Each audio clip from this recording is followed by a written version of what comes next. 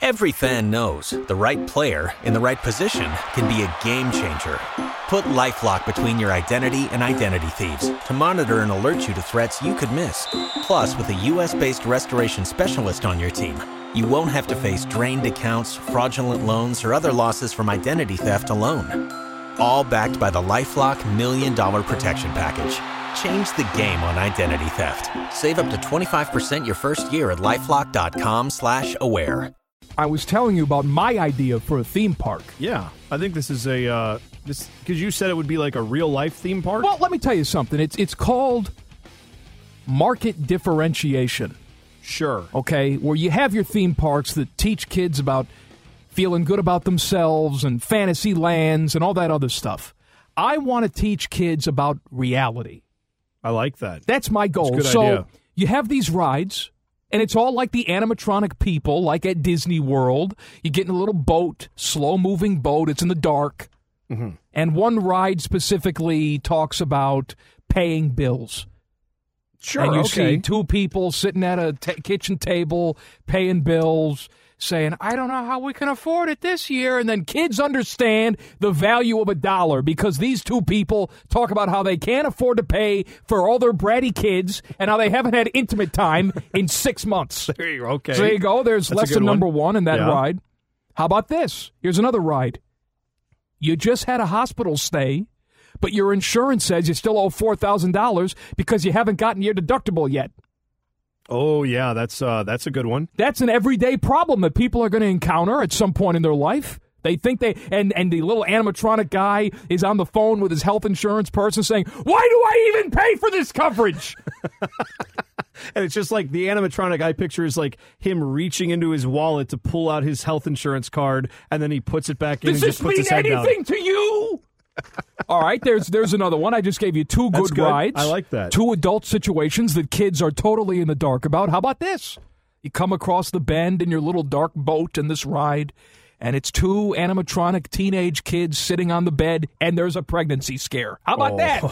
Yeah, that's a good one. Absolutely. I thought you loved me, Jimmy. I'm just saying we should explore all our options, Betty, because it's Jimmy and Betty. Jimmy and Betty. Oh, then right. She's probably a little worried. That's an interesting one. You should call that, instead of It's a Small World, they should call it It's a Real World. Exactly. And it's like just the little kids going, it's a real world after all. And right. They keep singing that, and you're on a little boat. And then you come across the bend, and you see another situation where two parents are distraught because they just spent over $100,000 in college tuition, and their daughter says that she's dropping out during her senior year to go to beauty school.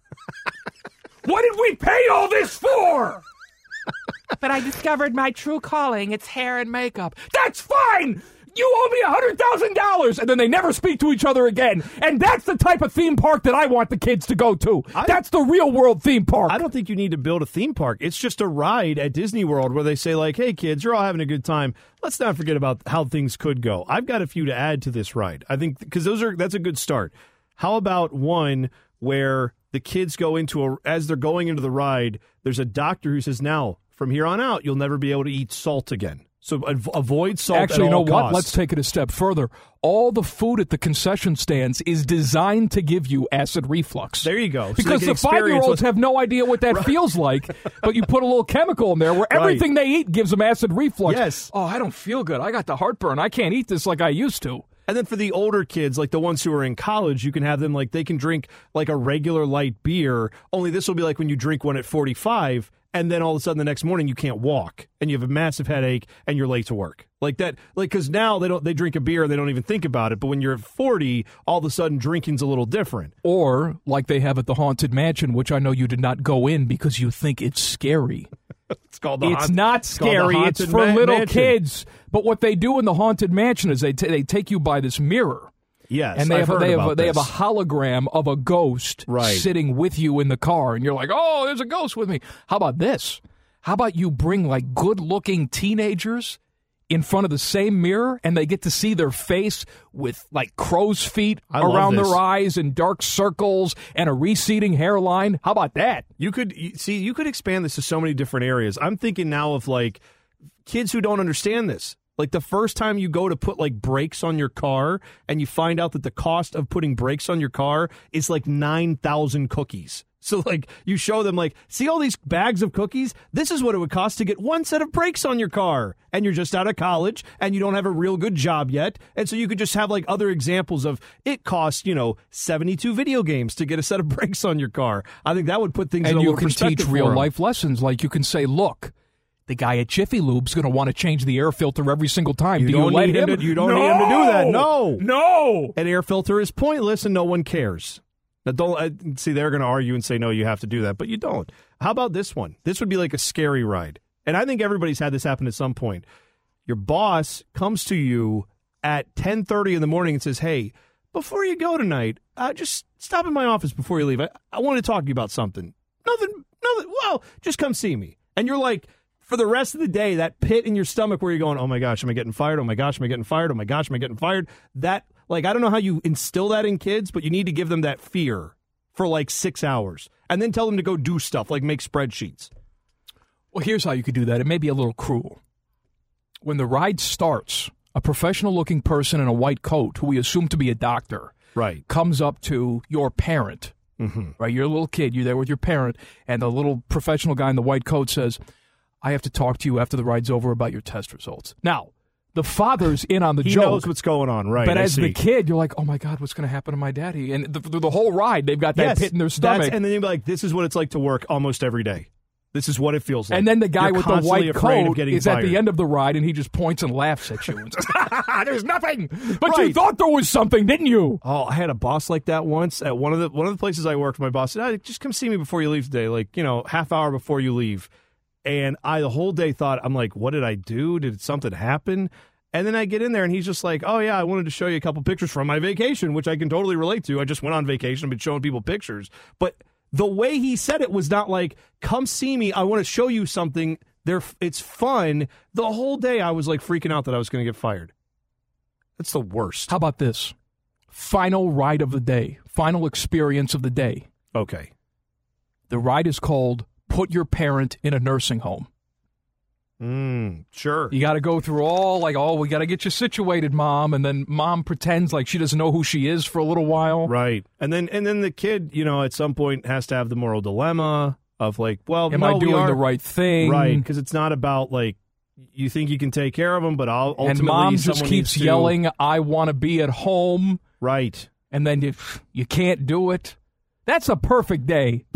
That'll get the kids ready for so then they'll be ready for it all. Oh, are you kidding me, though? Then you take them on that teacup ride, and they're like, this is heaven. This is the best ride ever, right? You got to break the kids down and then build them up. That's my philosophy. They'll appreciate it more. Exactly. Actually, that ride should be like, before you even get to the theme park, it should just be out there like, stop and get gas and take the real life ride.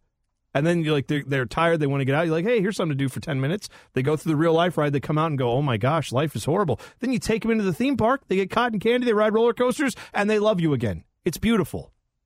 I think we should try and make this a reality. How much money do you think we need? Probably $2 billion. $2 billion? To make a ride? Well, a bunch of rides with all the animatronics and stuff? No. We'll do one ride, and all these scenes are in it, and we get the guy who did It's a Small World After All to just come back and redo that. Because that, now, if you've been through that in a while, if you've never been to that, or if it's been a while. It's just a bunch of wooden puppet things. No, it still looks the same as I assume it did when they opened it. Like, I don't think they've changed anything. So that guy looks like he probably had a little time in shop class, and he made some of these dolls. Like, just get him back. What about the people who work in the Small World ride? Well, they have to hear that song all day long. I don't know how they every single day. Like they have to wear earplugs, right? Either that or they just go home and drink bleach. How would they do it? Well, there's a guy that stands over top of the boats as you're leaving. You and couldn't pay me enough money to do that. They wave at you as you leave. And that guy, that's all he does all day is listen to that song and smile and wave at little kids. How could you be normal after that? You couldn't be. You have to get a hearing impaired person to do that job because no one who could hear would ever do that job. I'm just saying, how do you walk out of that environment where you've been waving at children all day and hearing It's a Small World, and then you have to go into, like, down there they have Publix. You have to walk in there, and then you have to, like, order a meat product from the butcher, right? It's just, you couldn't function in normal society because in your head, that's all you'd hear is, it's a small world after all, and you've just been smiling. So you see a little kid walk by you. I'll take half a pound of honey ham shaved really thin. It's almost like it's falling apart. and something triggers you. Little kid walks by and you just start, it's a small world after all. You start waving at him. A lot of start throwing cucumbers at them. And let's be honest about it. It's a small world, that ride. It sucks. It sucks, and it's a little stereotypical, is it not? I mean, it's kind of like, it's going off some things from like back in the 60s and 70s where it's like, oh yeah, that's what other people are like, and now it's like, not really. That's kind of... So you believe that we need a more politically correct It's a Small World? I'm just saying it's kind of, it's a very dumbed down version of a ride. I mean, I'm just saying you could, like, I think society's progressed a little bit since then, haven't they? I don't know what to tell you. It's a little creepy. How many times you go on it? Just once. Viv did like the ride, though. My oldest, that was her... It's because she's a racist. Clearly. It's of all the things, that's the ride that she liked the most. Really? Yeah. You got to leave that kid. You got to leave her at the park. I thought about it. I honestly was all the things she did at Disney, that was the thing she liked the most? No. Of all the rides. The thing she liked the most. We basically went to Disney World to pay all this money, thousands of dollars to stay there. You know what we did? We stood in line to meet fake princesses. That's what we did. I mean... Well, next time, pay me a bunch of money and I'll just put on different dresses. I mean... She can run around and meet me. Totally real princesses is what I meant to say. Completely real. No, because if she's listening right now, this is her first little entrance into the reality theme park. They're fake princesses. They're not real people. I did find out. I read an article about the Disney princesses from a former Disney princess. Huh? Like we read an article about like what they have to do. Okay. They have these intensive tryouts. They have to smile all the time. Well, I assume so. They can never not be smiling. They get paid like $10 an hour. And they have to, like, some of the costumes are, very hot. And they have to stand out in, like, the sun in Orlando in July. And they only get a few breaks a day. And they said, like, it's torture for a lot of these people. But I actually heard that, they have the tunnels. Yes, they have tunnels underneath the park, Disney World, right, where all these characters will walk. And I heard that it's very popular for all the characters to get together and have orgies. Well, I didn't hear that. That's what I heard. Absolute drunken orgies. I don't know how I feel about that. I feel great about it. One part of me wants to say, I hope that's true. And then one part of me says, I don't know, it was such a magical place. And if that's what's really going on there. Magical. It's got a dark underbelly. I don't know if I like that. Every fan knows the right player in the right position can be a game changer.